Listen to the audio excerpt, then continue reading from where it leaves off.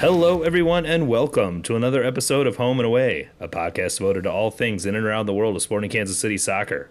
I am Drew Vanderploeg, joined once again, as always, by my good friend Cody Welton. This week on the podcast, Sporting Kansas City is the hottest team in MLS, and we totally all saw that coming, right?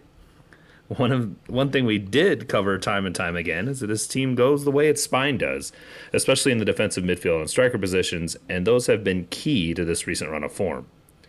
A couple other players have been welcome bright spots are both Marinos Chinese and Tim Leibold. Both of them came in just as injuries took hold of the players previously covering those positions, and you're starting to see why they were both signed. We'll look a little deeper into their performances and why they seem to be fitting in so well. The U.S. men's national team gets back into the swing of competitive play this week, with the Nations League final games occurring in Las Vegas and the Gold Cup to follow. A player we will all recognize made the latter roster, and we'll be good to see him play after a year spent off of any noticeable television. Finally, we preview the match against LAFC and hope they show up to Children's Mercy Park just as disinterested as they were in Houston last Saturday. Cody, as I noted a couple seconds ago, we've banged the drum hard regarding how important it is for the success of this team and its system to have a quality defensive midfielder.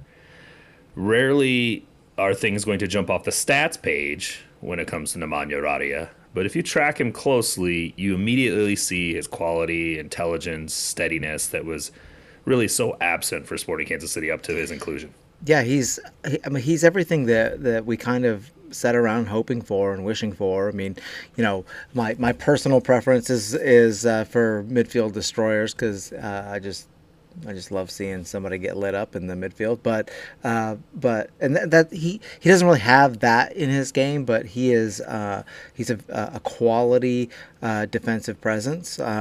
He did make quite a few tackles on this past weekend, and more so than that, and even more so than his passing, which is something we talked about I think last week. He's not like the passer that Ilie is or was, but he just has a calming presence. He's super press resistant. He just stabilizes the entire midfield structure, and for the I don't know, fourth, fifth, sixth game in a row, we see a passing map that has him as the central hub, and I think it really just did a great job in forcing Austin to play our game. Now, I will say that I do think that he was kind of joined in the midfield by Voltaire. They kind of sort of played maybe the closest that we've seen this season to a double pivot kind of structure, and I think that was really mostly to allow Leibold to really get forward, and Leibold was super far forward most of the game. So I thought that was a really interesting tweak and one that paid off. Yeah, that we're starting to see some of those just slight adjustments to starting positions and ideal game management situations from the structure that you and I have been crying for most of the year, and it seemed and Vermees seemed somewhat reticent to implement, and now we're seeing when he has the players that he trusts to do those things that what can be accomplished in those circumstances, and we're seeing those slight tweaks. The other thing that was really interesting about this is Sporting played off the ball most of the match. Yeah, I was going to say the same thing. They allowed Austin to possess. They allowed them to use their and in fairness, Josh Wolf's teams tend to like to have the ball. And Sporting, as opposed to trying to stop them from having it and really cluttering things up, allowed them to have it and use pressing triggers really effectively. And with two in the midfield, they were able to shadow Driussi in a way that you would want them to, because Austin came out with a pretty aggressive front four with Driussi at the 10, and it played straight into Sporting's defensive posture, which is having that double pivot, sort of shrouding Driussi and not allow him to get into space. Yeah, and one of the things also that happens with the pressing structure is that Polito really did a good there. So in build out, Austin was oftentimes looking to either Pereira or Valencia.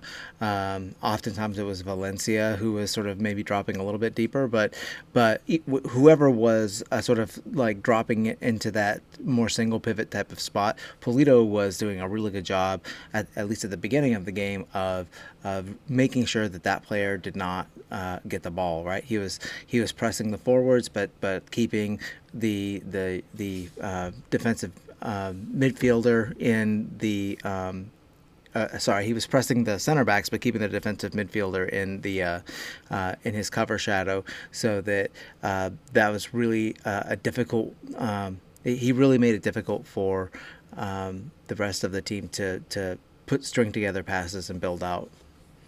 Yeah, they had very little play through the middle of the field, which is exactly what Yeah. Austin wants to do. And you're right; it was a lot of because of the pressing structure. The other thing too is that we know that Shallowy is a really effective presser, so he was Hmm. sort of causing them to try to play through the middle a little bit because he's so good at pressing that the from the wing and onto that fullback.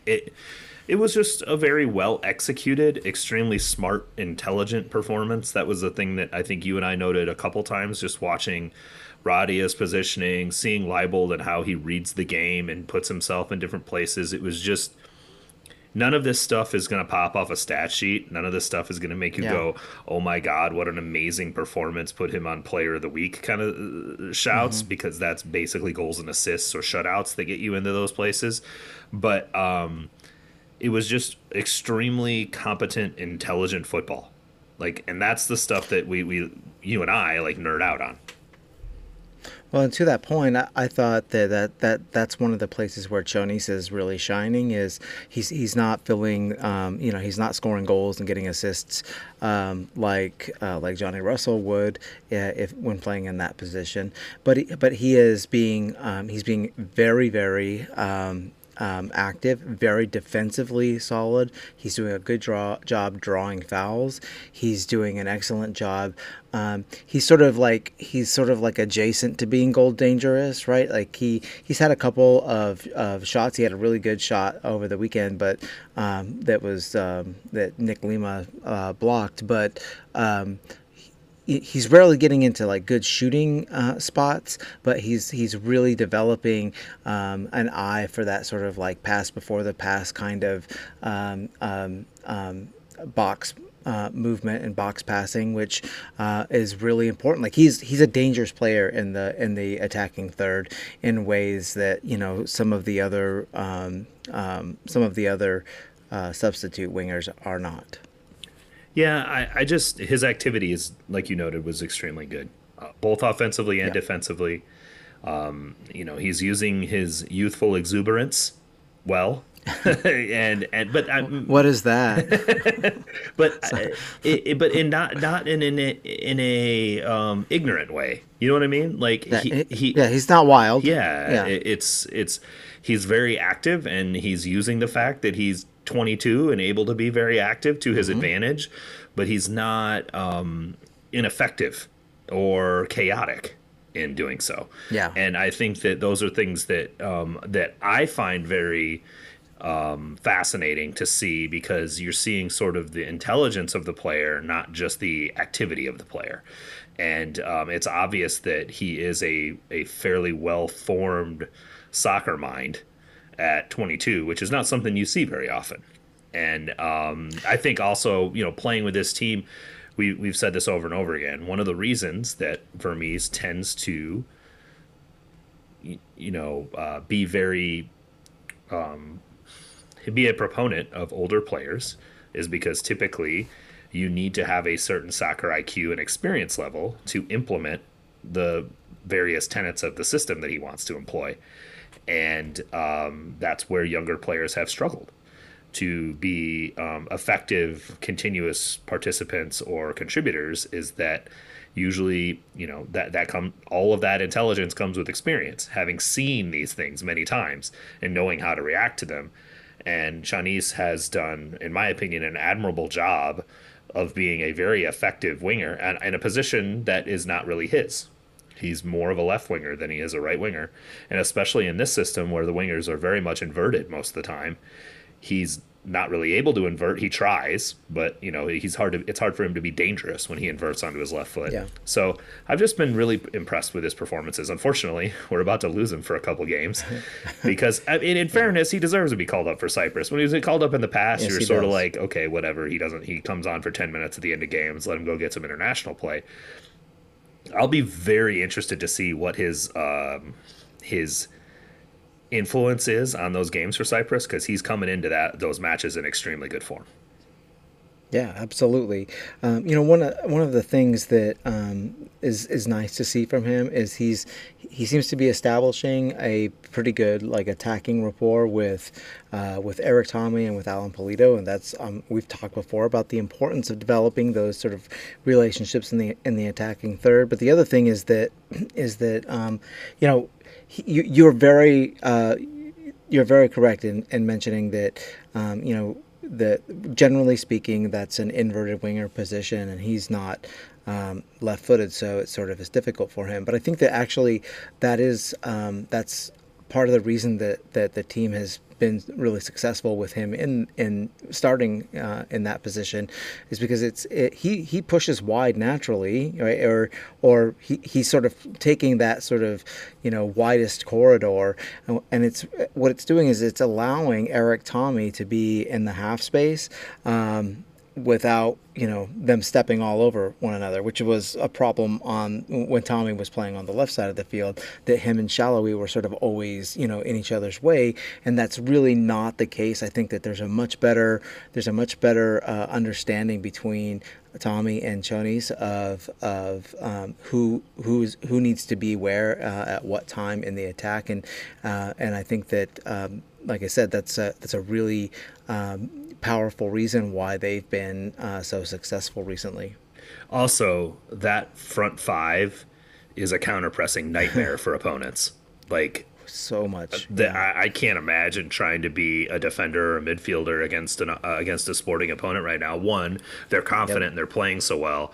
Two, though, if you've got Voltaire, Tommy, Shallowy, Chinese, and Polito pressing your back line, that's yeah, nightmare fuel for a lot of teams. yeah, And absolutely, that's really been a successful part of what they're doing. Even when they weren't really pressing that high in this game, they were sort of soft pressing and then trigger pressing. hmm It's still, once they trigger press, they collapse so hard so fast. It reminds me a lot of Manchester City, honestly. Like that's the kind of stuff that City does, where they're just sort of like, oh, you're gonna pass it around.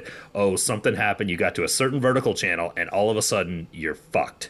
Like it yeah, happens a lot when you watch City press, and I saw Sporting employing some of those tactics and sort of trying to lull Austin into just booting it around the horseshoe a little bit and then closing them down, and it's fun. yep, It's fun to see. Like that's a very active front five, and Gotti Kinda can do it as well. So it's hmm fun to see, and it's different in a way. I mean, Johnny is a tireless runner. I don't know if he's as effective presser as Johnny is. So that's a different club in the bag, I think, when Chinese is on the field, which is fun, which is a fun option to have.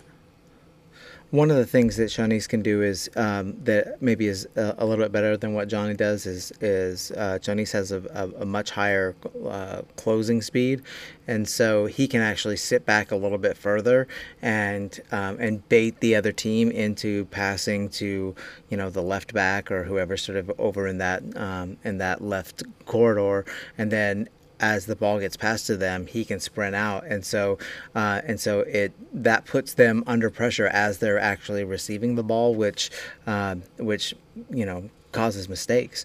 One of the things that they're doing as well is they're really doing a good job of making the progressive line splitting passes of other teams like predictable, right? So the ball gets funneled so that it goes into whoever Robbie Volater, for instance, is covering, and Rob because Radia is there, when Volater checks.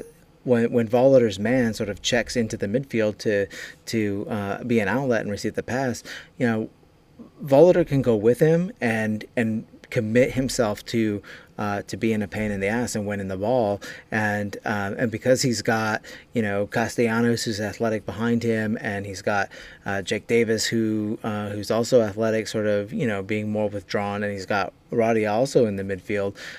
It provides him, I think, a little bit of cover, and so yeah, I think we saw that a lot. This last weekend, where the ball would come up to Driussi or Zardes, and they had there was no way that they could receive and turn. They had to play the ball back into the midfield or back to the defense, and oftentimes lose it when they did that. Yeah, because you're playing back into our counter pressure, right? And Yep, that's exactly. the thing that makes it so effective. That's a good thing you pointed out, is that this is the point that I was trying to highlight in the opening, is that we talk about the spine being so important to this team, and we talk about how important the defensive midfield position is this team, and obviously the striker, which we're going to get to in a minute. Radia being such an effective defensive midfielder, smart, his positioning is so good, he understands how to close someone down, he understands how to slow a rundown. There's just so many things he does that are just so like undercover good, as far as like his control of the center of the pitch. It makes his center backs better. You've been saying this for Yeah, several weeks. It's yeah. like it improves the quality of play of the center backs. We were really worried with both Fontas and Rosero injured. Like what were we going to see? And it's been okay for a couple games Yeah. now, and it's because Radia creates a level of calm and creates a level of cover for the center backs behind him. We've often said, "Hey, how come different teams in this league can get away with starting guys like Dave Romney and be really successful?"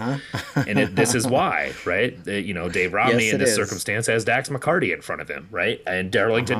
Darlington Nagby's in Columbus now, isn't he? Anyway, the other yellow team. But it has Dax McCarty in front of him, and that you have these solid, like, smart defensive midfielders in front of them. It provides a structure to the spine that makes it less important for the center backs to be perfect on every play. Yeah. And I think that was the big issue that Sporting was dealing with for the longest time. And even with Remy Voltaire playing in that position, Remy did an admirable job playing that role. But because he isn't naturally a defensive midfielder, there were circumstances where center backs had to be perfect or bad transition events going to happen. And So there's less of so that going now.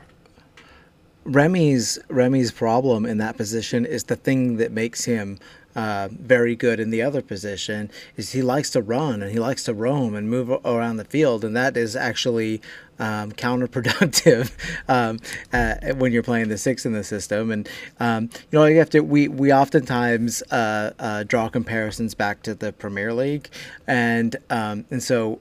The thing with Roddy reminds me of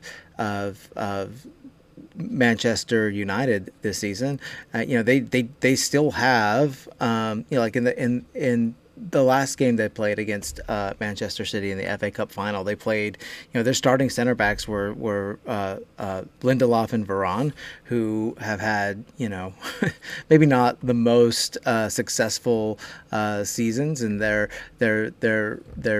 not necessarily considered top center backs in the Premier League, but they're able to use those guys because Casemiro is there, and that was one of, I think, the things, that the sort of underrated things that really sort of solidified Manchester United this season was bringing on Casemiro. And it just always amazes me that when they're the right player, that one player in the center of the pitch can really just it make everything around better, and make everybody. It's what the soccer nerds call like a force multiplier, right? It just makes everybody around them better, and a lot of it is just it's literally just like a structural thing. It's not tackles won. It's not necessarily progressive passes or huge switches. It is being a predictable, reliable sort of center a hub that the rest of the team can organize themselves around. I mean, Sergio Busquets does not look like anything Yeah. special when he's on the field. If you, Yeah, he's not like a big tackler either. no, You know. he's a tall dude that just sort of seems to be roaming around the center of the pitch, but nothing ever goes through him. You know what I mean? Yeah. Like it's hard. Like I think so many people are used to seeing the eye-catching stuff that happens on the field that sometimes you underrate actually not having to think about this person at all is actually the best thing possible. Totally. Yeah. And I think that I would ask anyone listening to this podcast regularly to think about how often you notice Nemanja Radia. Yeah.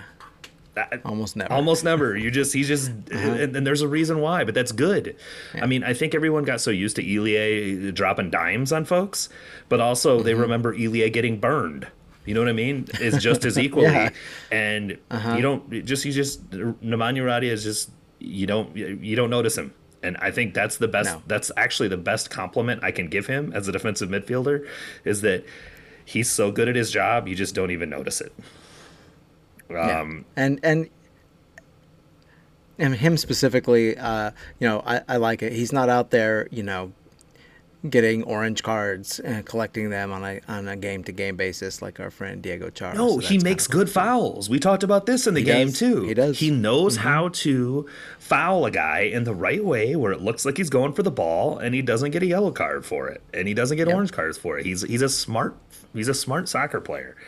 Yes, he is. Yeah, I enjoy him, and he's very much of the ilk of the type of player that you and I love, which is someone that no one else watching the game gives a shit about. But it is something that I really enjoy because there's such nuance to his game, and it's been an integral part to the performance of this team, along with one Alan Pulido. Again, spine. It's a huge part of this system. It's a huge part of any soccer team. The center backs did play very well against Austin. Castellanos did his best Danny Rosero impression. Like he was an animal in the air. Obviously got the goal, which very, very excited for him. But he won every aerial duel. He was very active. He really took on that type of role. But the other guy that showed up is a guy that we've been waiting for to show up at this level for a little bit, and his name is Alan Pulido. His movement was exceptionally good, and it has been. It's been improving, but it has been for a few games. But his finishing came this weekend. That for him to cradle that cross from Leibold and then toe poke it right footed over the top. We'll get to this goal. We're going to cover it in tactical corners, so I don't want to get into it now. But his quality was a high level. 2 goals and an assist. Yep. He dominated Austin's back line. They had nothing for him. They really didn't. I mean, he was so effective both in denying them the ability to play through the middle as well as getting in between them regularly. And part of it was Alex Ring came off injured before the game started, and they had to bring in a different center back to play left center back, which that dude, they got some work to do if that guy's supposed to be good.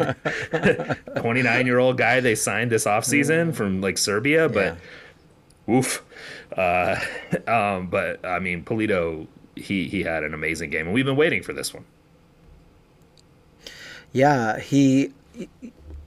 I think that the really amazing thing about him and the reason why he's so good, and you hear it all the time when we talk about like poachers and really high level center forwards, like, for instance, Chicharito is or Chris Wondolowski, right? I mean, this is why Chris Wondolowski was so good, is their ability to find spaces, like little open pockets and in the box, and to do so sort of unnoticed. And Pulido's first goal, it comes from him sort of dropping back from the line and into a little pocket of space where nobody is, and all of the defensive line for Austin is back trying to win a header that Castellanos outcompetes them for, and it just the ball falls to Polito, and he is, he's all by himself in like there's like a couple of yards around him in the box, and the ball's kind of under his feet a little bit, and so he has to really take sort of an awkward angle, but still puts it right exactly where it needs to be, across the goal to the other side of the goal where the keeper isn't. And I mean, that is like that. That is a class goal, even though, I think like the other goal is the goal that you and I, or at least myself, I'll speak only for myself. Like, I thought the other goal was just fantastic, and one of my favorite goals of the season. But the first goal is just, it's just a clinic in how to move in the box and how to find space, and then how to be clinical when you get that space. And as like Kobe Jones was saying on the broadcast, right before they scored that goal, they were commenting, like 2 minutes before, they were commenting on how Alan Pulido had not even had a touch. And it's true, like, he didn't have a touch, and for 25 minutes, and his very first touch was that goal. And that is an elite skill. And it's also, he's shown us this before. I think his very first goal for the club, right pre-COVID against Houston, he hit a goal like this. He's got this ability to take a ball coming towards him where he's almost like diagonal. His body is almost half back to goal, and he's able to open his hips and spin around it and curl it into the post. I've seen him score this goal like 3 or 4 times. It's a skill that he has that is not easy to do. This is not an easy finish by any means. And he allowed the ball to go behind him and then turn his hips around it and still get it so he gets enough pace on it, but then also curl it into that post. I don't know how many guys on our team can make this finish, to be completely honest. Like, I don't want to I'm not bagging on Kyrie Shelton tonight. He had a good game, and so I'm not going to do that. But there are guys that, I mean, if Daniel Shalhoub's in this position, I'm not sure he scores this goal. And I think that's the thing about him. That's what you paid $10 million for, was absolutely. I mean, that's this skill. That's what I was going to say is there's not many players in MLS that score that goal. That's an elite goal, and it's that, again, like you said, that's what you pay the money for. It's for players who can do that, and he did it. And frankly, I've honestly kind of been on the fence about whether we should re-sign him or not. But a performance like the one that he just put in really tips the balances towards making a good effort to do so. He even said after the game, he apparently was on MLS 360 and said after the game that he's just starting to feel like he's getting into full form. So he even knows that he hasn't been at his full self yet. And if this is what we're going to see the rest of the season, and you can also see a reason for re-signing him if this is what we're going to get the rest of the season, right? If this is the player we can get, I mean, you can't predict the future, but this is the kind of striker that you pay money for and is exceptionally valuable in this league. The last thing I would say, and I will say to that point, we give. We're pretty hard on Vermes often, but that's a good signing. And when you look and compare, for instance, Polito to oh goodness gracious, the guy that Vancouver signed, freaking Lucas Cavallini. So Cavallini, right? I mean, so at the time, I mean, they were thought to be sort of similar players of similar quality, right? Maybe not, they didn't have comparable skill sets, maybe. I mean, I think all of us sort of saw Cavallini as more of like a Dom Dwyer type player, but it's obvious that Polito was the right one, right? I mean, he's the guy with the skill and the one who's perfect for the system that the team currently plays. Yeah, I mean, Cavallini wasn't hurt his whole time, and I think scored less goals than Polito did. So yes. I think that the jury is not out on that one. The jury is in on that part of it. I think a lot of us, fans are just going to be frustrated by the injury stuff. You spend Yeah. that money, you get a guy right in the middle of the end of his prime, and then you lose all those years because of injury. That's a rough thing to see. Yeah. But you can see that the guy. I mean, everyone knows that Polito's a workout monster. Everyone knows that the guy Mm-hmm. is in exceptionally fit shape all the time. Maybe that allows him to extend his career a couple more years. And if we can get this type of production, I can understand why the team would be interested in him. The other thing that we do get after Vermes quite a bit about, or we did this season, was again his reticence to change, his inability to kind of adjust to his available personnel in a way that we like. Well, he's also having the last laugh now because his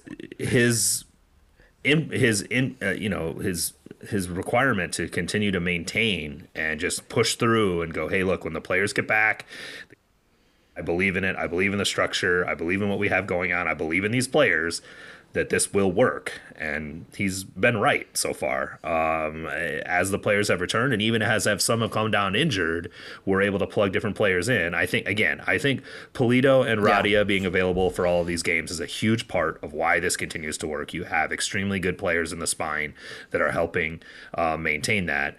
But still, it's the structure is working and the game model is working. And Charlie Boehm had a quote in the article that he did this week where he did the league rundown, and it was along the lines of, MLS teams, the best teams in this league, have a defined structure. They maintain that structure. They don't aggressively deviate from it because that is where you can create mistakes. And I don't totally disagree with him. It was just hard to watch the structure fail over and over and over again, and not be able to see this part of it. And obviously, the coaches and the folks that are in training every day, felt confident in the fact that this turnaround was coming. And I don't know that they could even have predicted that it would have turned around this positively, this quickly. But I also agree with Vermees when he says, I don't even think this team's at full speed yet, because I don't either. Yeah. You can see some stuff where they've still got some work to do. Part of it is personnel related. Part of it is just, some mistakes are still happening. And if they can really step on the gas, I can understand why he's so bullish on their potential capabilities. Yeah. With the team's recent ability to score multiple goals, and that was another stat that they brought up in the game, is the team is undefeated when they score more than one goal. They've won, I think, like 5, now 6 games when they score more than one goal. But if the team can score like that, and then they have always been, even when they were losing games, they were an elite counter-pressing team. And so, when you combine those two things, it's just a super, super dangerous team. And, frankly, if they had an above-average goalkeeper, they would be just super difficult to score on. McIntosh let up another bad rebound again. And it just seems like you mentioned this last week. It just seems like we're constantly waiting for the thing that he's going to drastically fuck up. And the same thing I said last week, where we can't win 1-0 right now. It's not happening. Right. Yeah.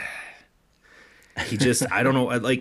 Why can't he just pass? Why can't he just put that out of bounds? I don't know, man. I don't know. I think the same thing. We also got extremely lucky on another one that Drusy put over the bar, or they could have made it 3-2. Yeah. So it's just like we've been the club has been a little bit lucky for the last month and a half too. That's the other part that concerns me, is that's okay. Well, it is okay. I mean, we were really unlucky before, it's. I'm not debating that, but I'm telling you that luck's going to go the other way at some point. Sure. And I think that having a much more secure goalkeeper would be helpful in that circumstance. Yeah. So yeah. The problem is with Vermees is as long as he keeps notching W's on the belt, he's going to keep playing goal. This is true. Kind of how things go. We know this. Okay, real quick on Tim Leibold. We covered him a little bit, but he was right in front of us for the first half of the game, and you could just see you could see why they signed him.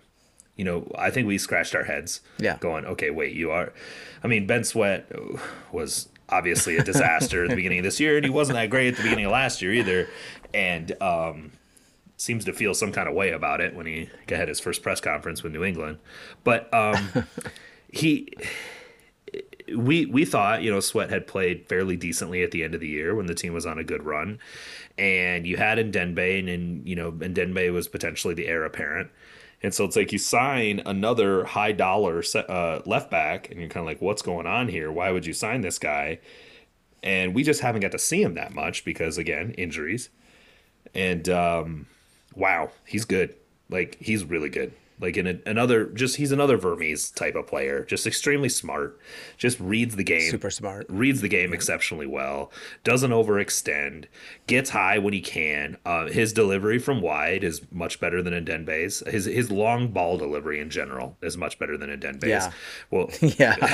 It's honestly, it's better than probably most of the left backs in MLS. the pass that he hit on Polito's second goal was insane. It was amazing. So again, we'll get to that in a second. But well, even so he even started the sequence for the first goal by putting a pass in. One thing he does really well is he dinks balls over the top to Shallowy to run in on, and that worked a lot against Austin. And that's a difficult skill, right? Because you have to get the weight of the pass just right, and you have to put it at the right pace, so that it has to be in a place where the winger can track it down and beat whoever they're going up against, whether it's a center back or whether it's an outside back. So it has to be there, right? But it can't be too slow. Because that might allow the keeper to come out, and it can't be obviously too diagonal and into the box, so a keeper can come out and claim it then. And so it's a really high level skill, and he was dropping dimes, and the it's been frustrating for me to watch the team over and over again, put in on like corner kicks and set pieces, put balls to the far post, and for a tall player like a center back to knock them back into the center, and it almost never works.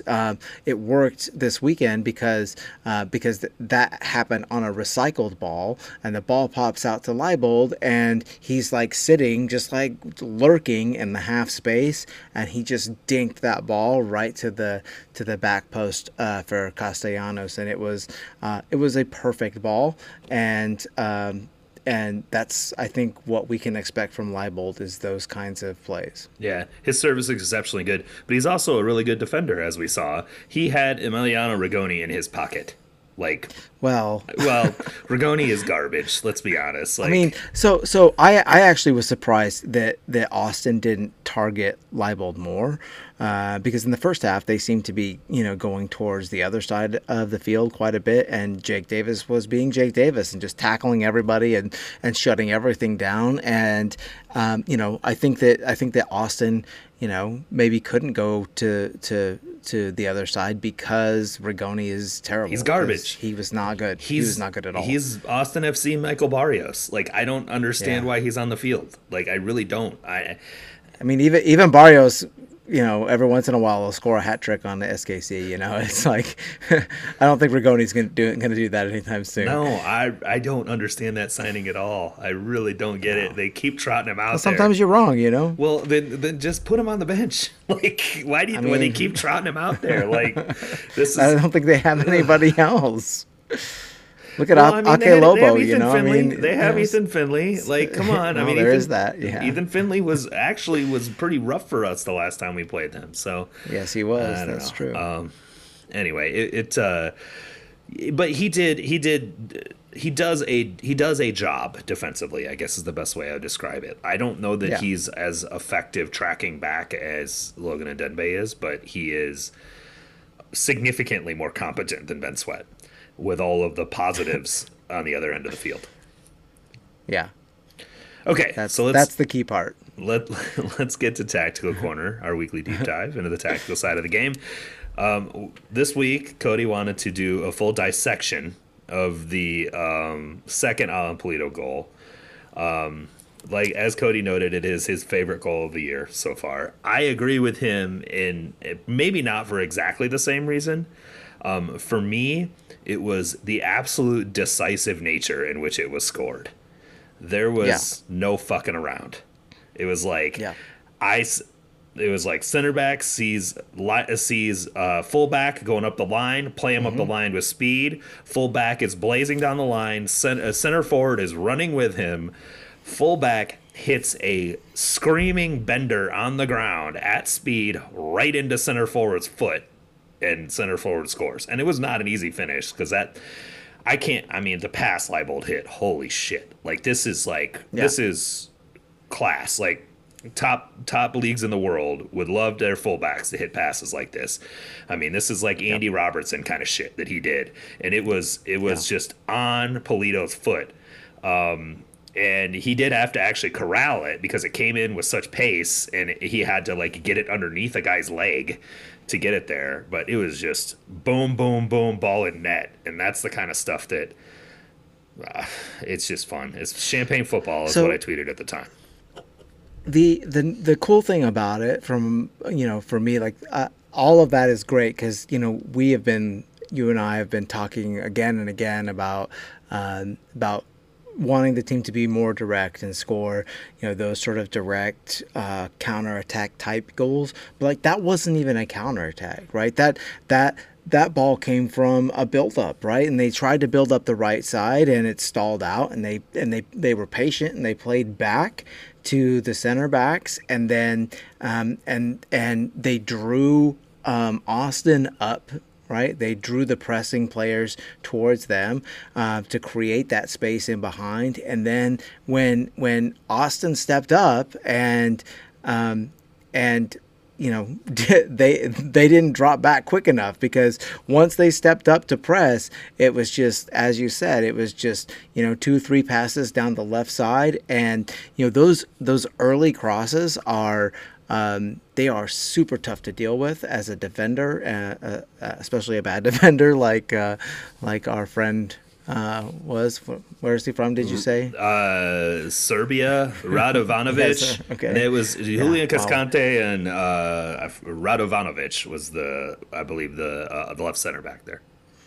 I mean, he whiffed, but I mean that's okay, because you can like you have to take those kinds of chances. You have to give them a shot, right? That's how you score amazing goals. Is by taking high risk chances like that, and for Leibold to play that sort of an early ball, that is not something that we see.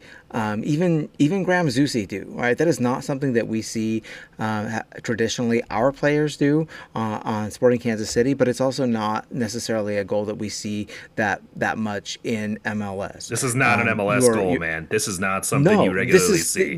This is, and you're right in saying that's like a Premier League type of goal. Yeah, you moving the ball that fast and playing it that early. In fact, it was fun to watch it play because it was happening at speed, and the pass happened like directly in line with us, so we got to see it.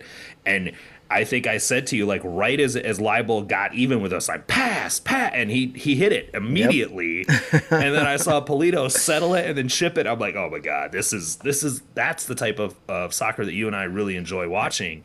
And man, it's I don't know that we're going to see goals like that regularly. Like you said, it's not a common MLS goal. But the other part that you mentioned is that getting the back line, or playing that ball in when the back line is trying to reorganize before they're able to settle is really important. Yep. We've talked before about AVPs, the whole philosophy of the Canadian national team, where we got to see kind of how they look at it, and the whole concept of having the center backs facing their own goal, running towards their own goal. That is that is a prime opportunity for you to take advantage of. Even if you're just throwing it into the mixer at that point, it's worth it, because they are going to struggle to defend that position much more than when they're in a settled position when they're looking at their opponent's goal. So it was great. and in order for us to put center backs in that position, you have to have willing runners, right? And Alan Polito. I mean, this is well into the second half when he scores this goal, and Alan Polito is sprinting to the goal. And Splitting the center backs and, while he does it. Like and he's splitting the center backs. Yeah. And not only that, Marinos Chonis is about, I don't know, 10 yards behind him in the right half space. So he's making the run also. And that's how you score, man, is by sending runners and unbalancing defenses and attacking early and directly when the opportunity presents itself. And I mean, if Sporting Kansas City developed into the kind of team that scored these kinds of goals on a regular basis, I mean, I would be ecstatic. I mean, they'd be an MLS Cup contender if they were scoring goals absolutely. like this on the regular. And I mean, they could be, right? I mean, I think that there is. I think right now it's really uncertain what the ceiling of the team is. Having the designated players back has really raised the floor. But I mean, who knows how good this team could be? Who knows? I think that was the point that Vermees was making, was that they're not even at full speed yet. And so I don't think even he knows exactly what their maximum level is. I think he has an idea of what he thinks it might be, but he probably doesn't know, what they could actually achieve this season.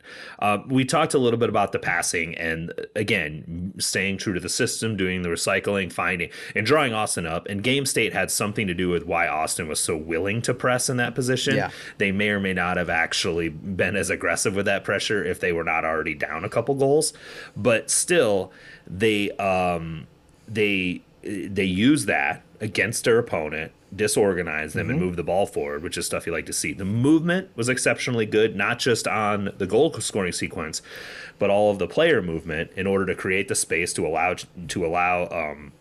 Leibold to get free down the line. And again, your point about Chinese making that back shoulder run. So it was there, like he was off of the back shoulder. So if that ball gets through Polito, Chinese is there. It's just a lot of really smart stuff, but the touch, like, this is not an easy ball. This is not an easy ball to corral. And he sort of gets it under his feet a little bit, and I was a little worried that he would make it happen. And then he does this outside the boot chip to the far post, and I'm like, Polito's back. He's back.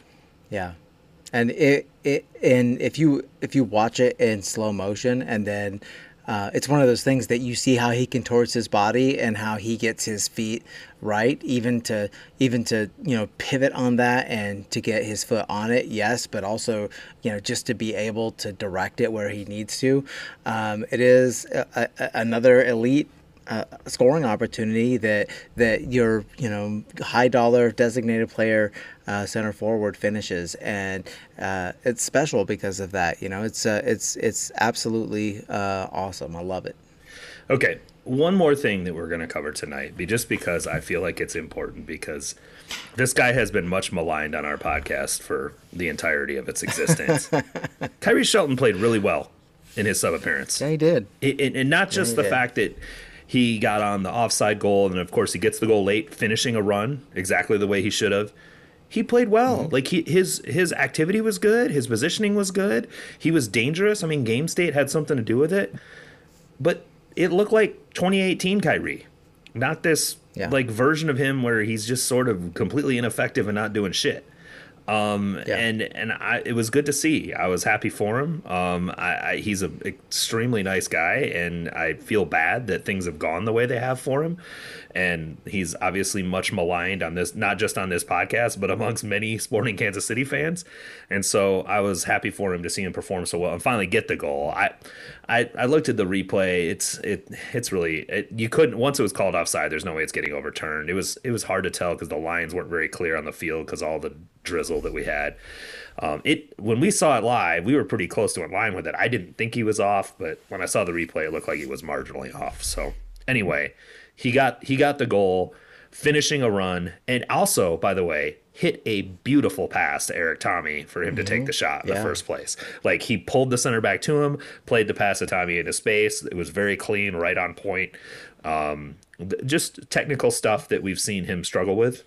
in the past was on display. So I was happy for him. I mean, the amazing thing to me, I mean, we were really happy for him and high fiving, and just it felt like a celebration for his sake. But the amazing thing was that in the field club after the game, he wasn't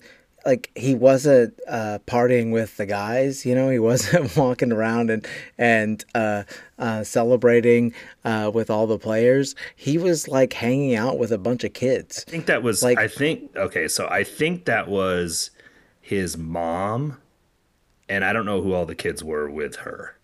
So I I mean, think it doesn't matter. I mean, he was just hanging out with kids, like hanging out with kids, laughing with them, you know, playing around with them, oblivious to like everything around him. And I don't know. I mean, it was that in and of itself was heartwarming. And if I think if everybody saw that, like they'd never say another bad word about him, because it really impressed me. well, So now that you've humble bragged the fact that we were in the field club, I will say that I'm he in prior experiences with him in there, he's not really hanging out with teammates that much. Uh, yeah. he was sometimes shallowly hangs out with him, but for the most part, I don't know that he's super tight with a bunch of teammates. Like my wife likes to get selfies with him when she can. I mean, he's a very attractive man, so I understand why. But yeah, I don't. Now I have to think about that some more, but I don't know that he does interact that much with his other teammates. They seem to like him. He seems to be a super big part, but I don't know like Yeah. how much of a Yeah. relationship he has with them outside of the club. Like you see, if you follow Instagram, you see a lot of guys hanging out together in different places, in their different groups. Like Johnny and Daniel hang out together a lot. Yeah. Raj, Zusi, and it used to be Uri, but Fonty, Johnny, and Daniel, they hang out. You know what I mean? There's the different groups, Yeah. the cliques Yeah. and whatnot. I don't really Uh-huh. see Kyrie doing that much, to be fair. I did see Willie Agata hanging out at Gotti Kinda's house getting some barbecue. So he had that going for him. I Anyway, know you can't keep his 16 pack with the barbecue. That's I all. mean, Yeah. well, Gotti is pretty fit himself. I don't think I have to worry too much. I wonder. I No. mean, so Gotti is Ethiopian, right, originally, and Yeah. then Hmm. Willie's from Nigeria. So maybe there was some West Yeah. African food going on there or something. Who knows? I don't know. They also are both in Israel, so yeah, yeah, there could be That's true. some shawarma or Some something like shawarma could have that. been happening. Yeah. That's true. That's a very good point. Maybe Willie got in on the hummus and tabbouleh. Anyway, so yeah, I was just happy for him. Okay, let's Yeah. move to potpourri. Me too. Just like your favorite Jeopardy category. This is where we discuss one topic. They could be anything in and around the sporting Kansas City MLS soccer sphere. This week we're going to talk U.S. men's national team. They are playing tomorrow night, so we're recording this on Wednesday. They have their semifinal tomorrow night in the Nations League against Mexico in the Giant Roomba in Las Vegas. It's basically the A team, except for injuries. No Tyler Adams, obviously. We're probably going to see Fuller and Balogun at some point. Maybe he starts, maybe he doesn't. The reports I'm hearing out of camp are everyone is very excited about this guy. Like he's the real deal. Yeah. Like players that are like practicing with him for the first time are going, "Oh yeah, this guy's real." Like, and you know, some of these guys play with some pretty damn good strikers. So they would be aware of what they're dealing with. So I don't know if he starts or not. I mean, it's not like BJ Callahan has, you know, anything to like play for here. I mean, if he can start to, Right. he's not trying to appease Ricardo Pepi. He's just trying to win the game. So if he feels like Balogun is the better player, and I mean, candidly, production wise, I mean, He should be Pepi played on such a terrible team that it's like hard to tell. in a not so good league. I Yeah, mean, but I mean, when let's be you play honest. on a terrible team, it's hard to get a lot of goal scoring chances. You know what I mean? Like, Yeah. even if the league is bad and the level isn't good for defending, and the Yeah. Eredivisie is not a good defending league, I don't know if you can gather that much in the production difference because of the fact that he's probably not getting that many goal scoring chances. Balogun, by all accounts, though, like His XG is extremely high along with his production. He's not like overperforming his XG or doing anything crazy like that. Like, no, he's just really good. So hopefully we'll see him. It's exciting. The It's weird playing Mexico in the semifinal. I don't. Yes. They've got Diego Coca, who's been playing him in a 3-4-3, which is probably a better thing for their personnel. I am slightly concerned about Santi Jimenez. Santi Jimenez is probably going to start at striker for Mexico. He's their 22-year-old. He's a 22-year-old striker that was at Feyenoord and helped Feyenoord win the Eredivisie, and then also scored like 5 goals in Europa League, getting them out of the group stage. He's their Flo Balogun, to be completely honest. I don't know if he's quite at the same level, but he looks pretty good. He scares me a little bit. Yeah, I think it's going to be an interesting game. I'm excited to see. I always look to see where Gio Reyna is playing, because He's I listed as a really midfielder on the roster, so I that's think he's going that's to be great. playing as I'm a happy 10. now. That's good. I mean, because that's what it needs to be. Frankly, it needs to be it needs to be a 4-2-3-1 or something like that, with Gio pulling strings in the middle, and having, Christian on the left, and Weah on the right, and Balogun up on front. I mean, and since we don't have Tyler Adams, we really don't have a single pivot type player anyway. So just run a double pivot, and it Musa McKinney. sounds like a recipe. The Musa for McKinney yeah, double yeah. pivot worked in the previous matches as well, where Tyler wasn't available and they kind of played in a trivet a little bit. Gio would drop back sometimes too. Yeah. So I'm kind of okay with that as long as the rotational responsibilities are there. The positional awareness is there, and Gio's pretty smart. Like, he was completely Yeah. willing to drop back deep and play back there when necessary. And he likes to get Oh, he'll do anything to get on the exactly. ball, Drew. He took the words right out of my mouth. That was going to be my next point. He's like, he was dropping deep to receive the ball. That was mostly why he was there, but still, like, he was willing to cover those areas. He was much more active than I remember seeing him in the past. My main issue with Gio is, like, half the time he just looks like he's out for a stroll. And Yeah. so I'm never quite sure if I can trust him defensively, but Yeah. he's obviously, his quality is extremely high, and you need him on the field, and it will be nice seeing them get their best players out there.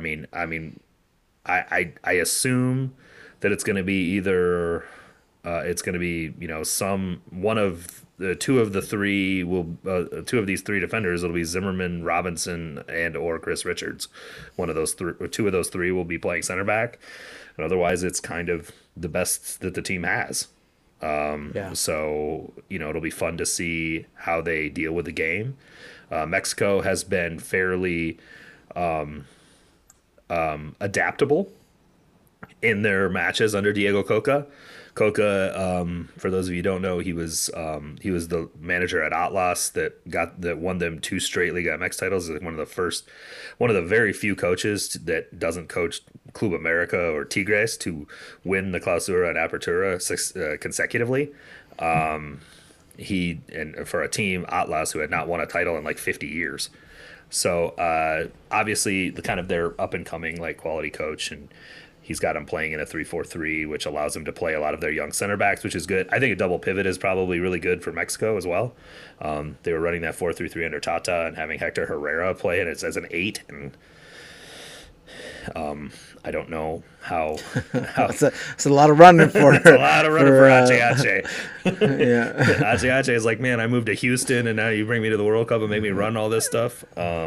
So I think that, I don't know who the best pair is next to Edson Alvarez, who apparently is going to Borussia Dortmund.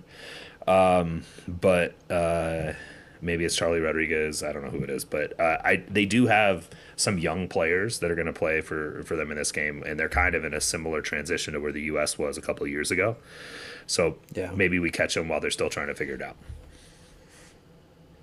I think that until they prove out otherwise, I think that we own them. Honestly, I mean, when you look at what happened, last summer and the summer before, and you look at the results in the World Cup, I think that Mexico has a long way to go and a lot to prove. So. I never thought that I would say this, but I think that the United States is the better team until Mexico can prove otherwise, and so maybe it's not the worst thing that we're in the semis. Yeah, I think that the reason we're in the semis is because we were the best team in group play, and Mexico was the fourth best Yeah. team. They struggled to get out of a group with Suriname in it. So I mean, it's the state of where these teams are at this point, for sure. And I would agree with you that based on recent performance, the U.S. is definitely the better team. If you look at the players and where they're playing regularly, also probably better. Yeah. So we'll just have to see if they're able to put it together on the field. The Gold Cup roster also came out. Our man Gianluca Busio, who we saw on Saturday at the Sporting Kansas City match, is also on that roster. I was trying to figure out why Boost was stuck in the U.S. for so long, and now I know why. He, obviously kind of in the off season at Venezia, but if you do the Instagram sort of sleuthing, he has been in Kansas City for about a week.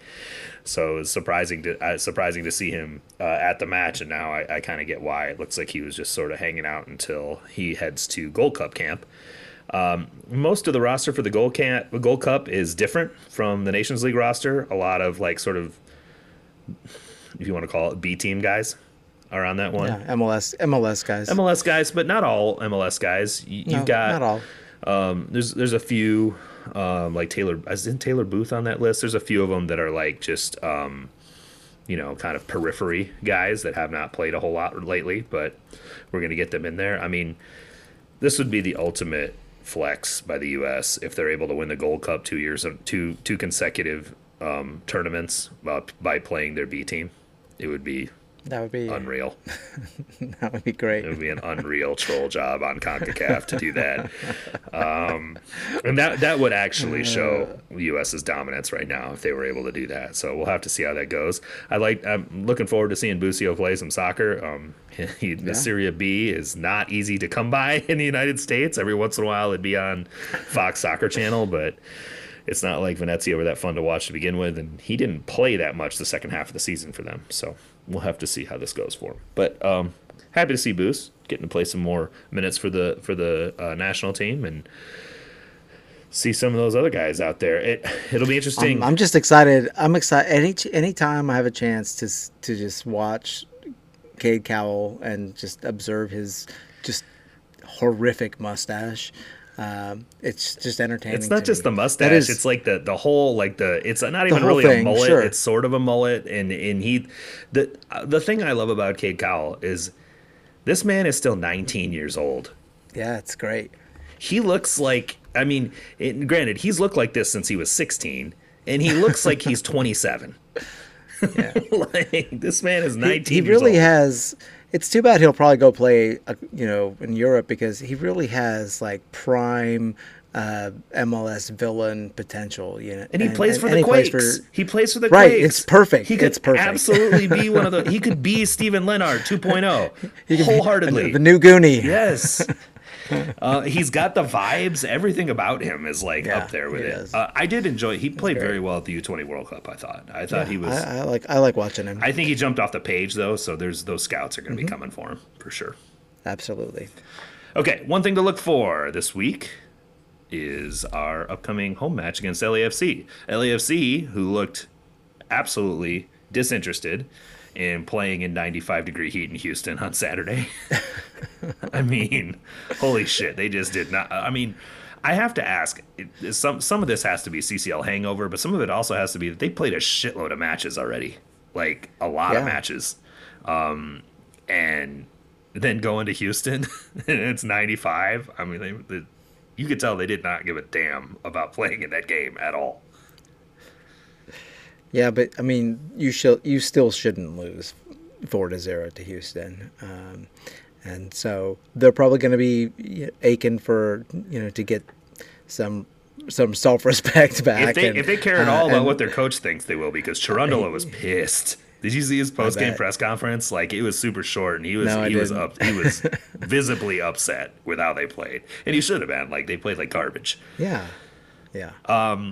This is the first team we've seen during this run that Sporting has played while having all of its players and kind of being in a positive run of results.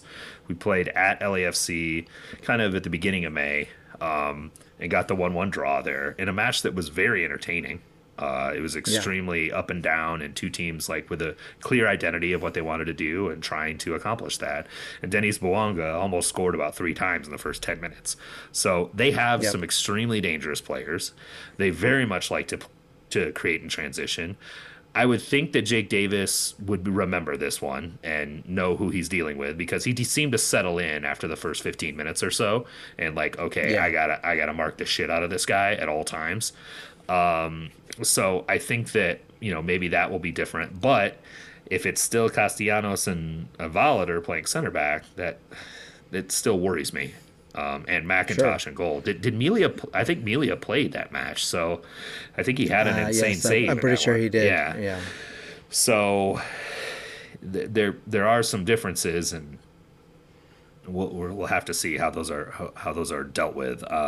Like I said, it's two teams with a very clear defined way of playing. That part will be on display. But the question is, can Sporting's back line deal with LA's front line? And that, yeah, I don't know. I think the midfield battle will be really interesting to see first of all what midfield Sporting goes with. If Sporting goes with Tommy and Kinda and then just tries to get those two players up in attack and hold Radia back a little bit, maybe not get the fullbacks so advanced. I could really see that being an option for them. But I mean, regardless, I think that was one of the things that we did really well against LAFC the first go around was stymieing their midfield a little bit. And if memory serves, I don't know that Sanchez had much involvement in that game. And so I think that when you look at that and when you look at the form of Alan Pulido, I think we can be cautiously optimistic. I think they're in the right run of form and results and confidence that they're going to be confident going into this game. They certainly have the capability of beating LAFC. I mean, honestly, any team in MLS has the capability of beating any other team in MLS on any given night. But I think that the way that they're honestly in much better form than LAFC is right now. Yeah. So I would say that if they can continue playing with that confidence, I would feel positive about it. I also feel positive about the fact that Gadi Kinda didn't even play at all on Saturday. Like so he's going to be fairly healthy and like refreshed and ready to go.